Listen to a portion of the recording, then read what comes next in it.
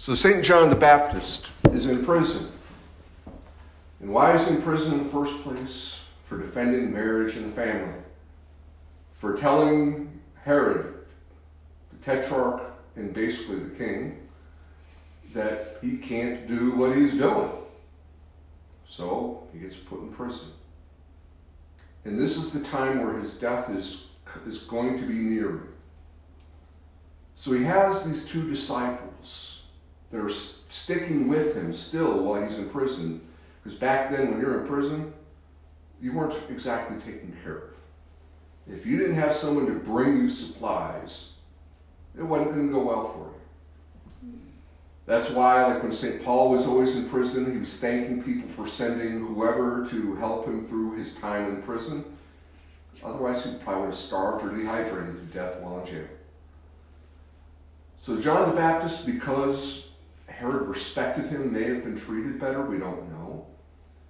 But either way, prison back then isn't Club Med like it is today.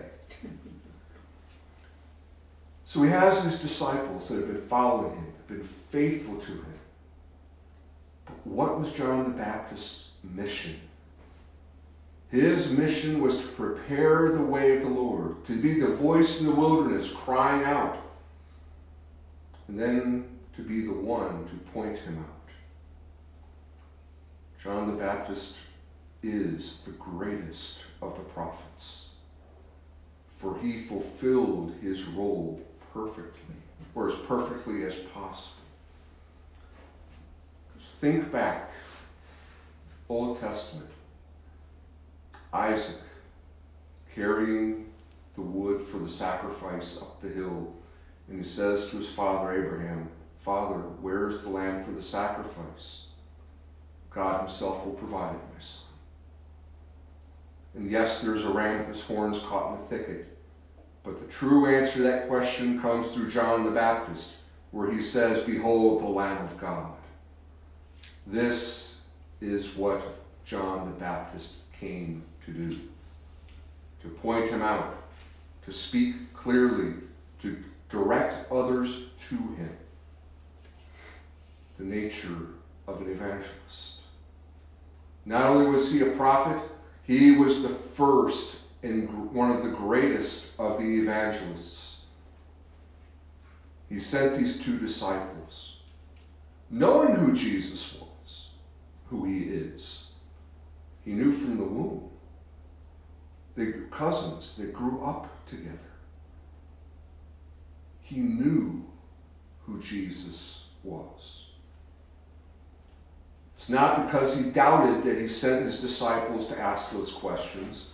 It was because he knew his time was at an end.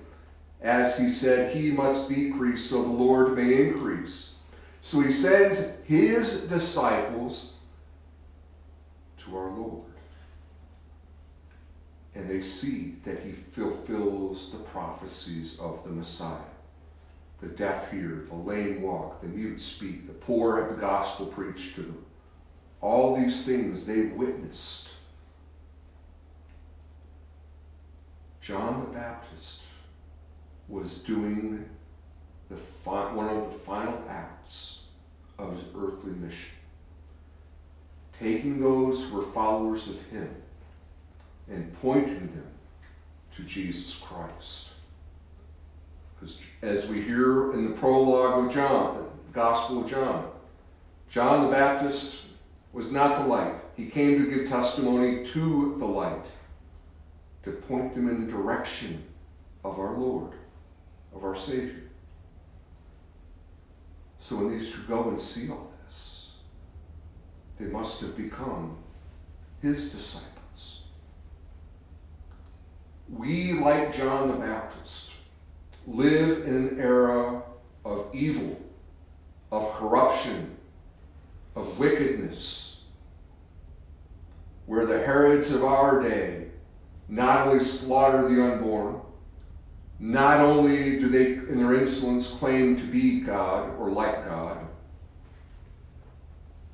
but they are appropriating to themselves more and more and more of that which belongs to God.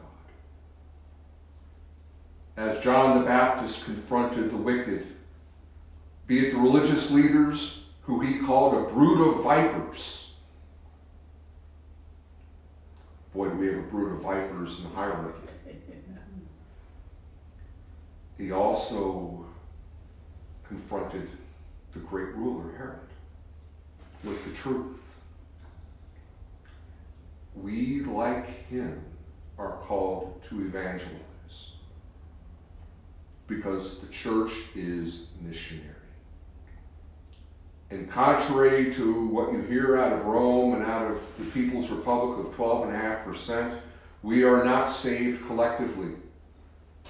We are saved as individual men and women and children. We are damned as individual men, women, or children. Your salvation does not depend on anyone else. Your soul is your own responsibility. Others are there to help you, or they're there to hurt you. But ultimately, your salvation depends on your fidelity to Christ. That's it. It doesn't depend on me. It doesn't depend on your friends or family, whatever. It depends on your faithfulness to Jesus Christ and the teachings of the church. Be careful who you're around. Because as we tell our kids, be careful who you spend time with, that's who you'll become. And if we want to be saints, we must be careful who we listen to, who we spend time with. John the Baptist spent a lot of time alone, a lot of time in isolation. But he also was faithful to his mission when people came to him. He gave them the truth. For it is the truth that sets us free. Jesus Christ said, I'm the way, the light, the way, the truth, and the life. Truth is the cornerstone of evangelization. Why do you think all these new evangelization techniques the Novus Ordo Church has been doing for the last 60 years have failed? Because it's not based on truth. It is not based on Jesus Christ. It is not based on Scripture. It is not based on tradition. It is not based on the things of God. It is based on the things of man. That is why the church hierarchy is said to be failing in their job, and they are. There are a few exceptions, very few. But the overwhelming majority are worldly Herods. But you and I are to be like John the Baptist, proclaiming Christ in thought, word, and deed, to speak the truth, to confront error and sin, our own and others, to eliminate the darkness, our own and the darkness around us as best we can. Not to just hide, not to go along to get along. Because evangelization is based on bringing people to Jesus Christ. And you cannot deceive people into following Jesus Christ. It doesn't work. That's why more and more we can kind of see around us our Lord already beginning to separate the sheep from the goats. Those who are being faithful and those who are not. Those who are proclaiming the hard truths and those who are not. Those who are being faithful to him and those who are not. You all know the examples of so many faithful clergy that have suffered for being priests, real priests. And the bishops get away with doing whatever they want. But these faithful shepherds are saving their souls and souls of countless others by bringing them to Christ. Beware anyone who speaks things like the brotherhood of man without the fatherhood of God. Beware anyone that speaks who speaks about things while they're holding hands with Caesars. Beware of those shepherds and those wolves in shepherd's clothing, because they will treat us as they treated John the Baptist. In the end, beheading him. They will want us dead. They already hate us, that is clear. And what's the final logical conclusion of any hatred? Murder, torture, death. But John the Baptist shows us that faithfulness is rewarded. Don't be afraid to truly evangelize. To at least pray for the conversion of our enemies, as we do at the end of every Mass. That beautiful prayer, asking God for the liberty and exaltation of Holy Mother Church, for the conversion of sinners.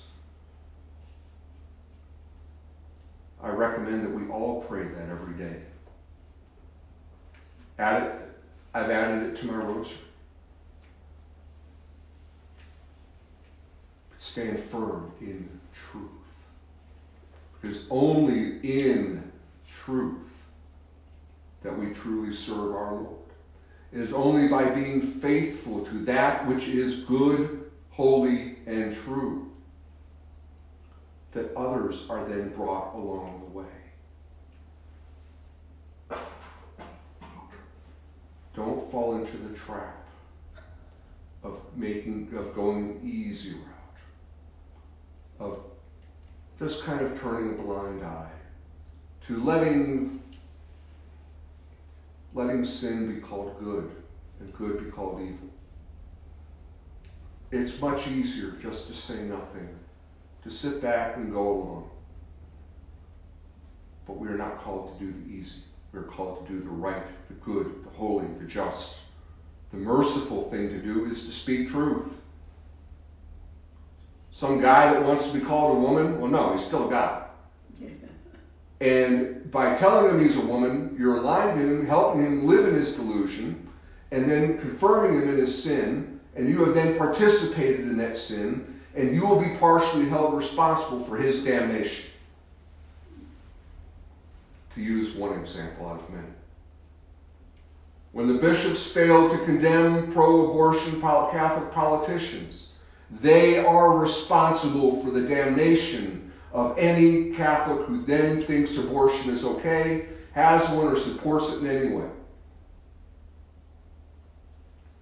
They don't care about the salvation of these people's souls. If they did, they would correct Joe Biden. If they did, they would correct Nancy Pelosi. If they did, they would correct Michelle Lujan Grisham. But they don't give a flip about these people. But we, on the other hand, are called to pray for them, for their conversion.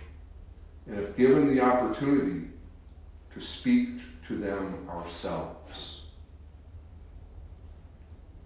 God uses human speech a lot of the time.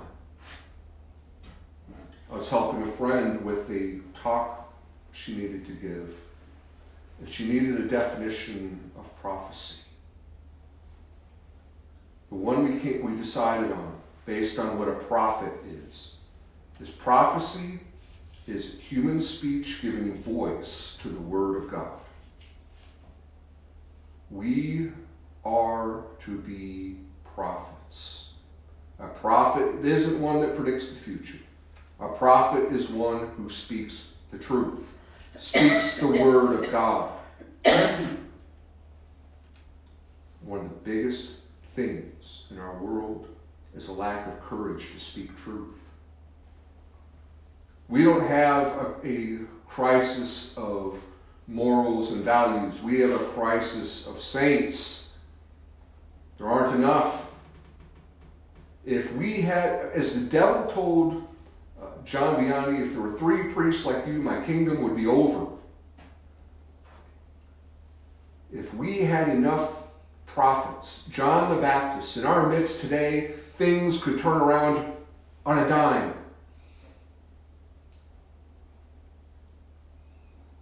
But too many are taking the easy road. Too many have been deceived in this diabolical disorientation. Too many are saying, well, the hierarchy says it's okay, so we're going to go along with that. They're taking the lazy, cowardly way out.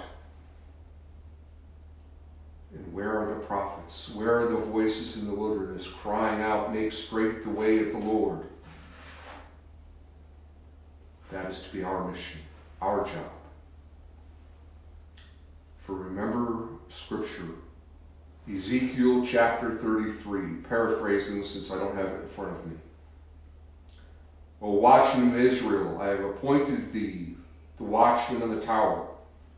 And should thou see the enemy coming, and fail to blow the trumpet, and your people be slain, their blood is on your hands. But seeing the enemy coming, and you blow the trumpet, and they fail to hear it, you have saved your own soul, and are guiltless in their death. So therefore, also, those that hear the trumpet and respond to it, you have saved them as well. This is the mission of any Christian, of any prophet. This is our mission. Not just myself as a priest, but all of you as well. You have opportunities I do not have. Be faithful to your mission. Be faithful to what it means to be a Catholic. Live united with Christ, in union with the Holy Trinity, under the mantle of protection of our Blessed Mother, under the guidance and leadership of St. Joseph, with the power and protection of the mighty angels. Because all of heaven is on our side. We must be sure to be on their side. Because we are in the midst of the heavenly court. They are here with us. They're praying for us. They're protecting us. They're watching over us. May we be faithful as the angels and saints are and were. May we be bold, courageous, steadfast speakers of holy truth, that which is good, beautiful, and true, like St. John the Baptist, that we may share in their heavenly reward and hear those blessed words of our Lord, either when he comes again in glory or when we die and face his judgment seat. Well done, good and faithful servant. Enter your master's joy.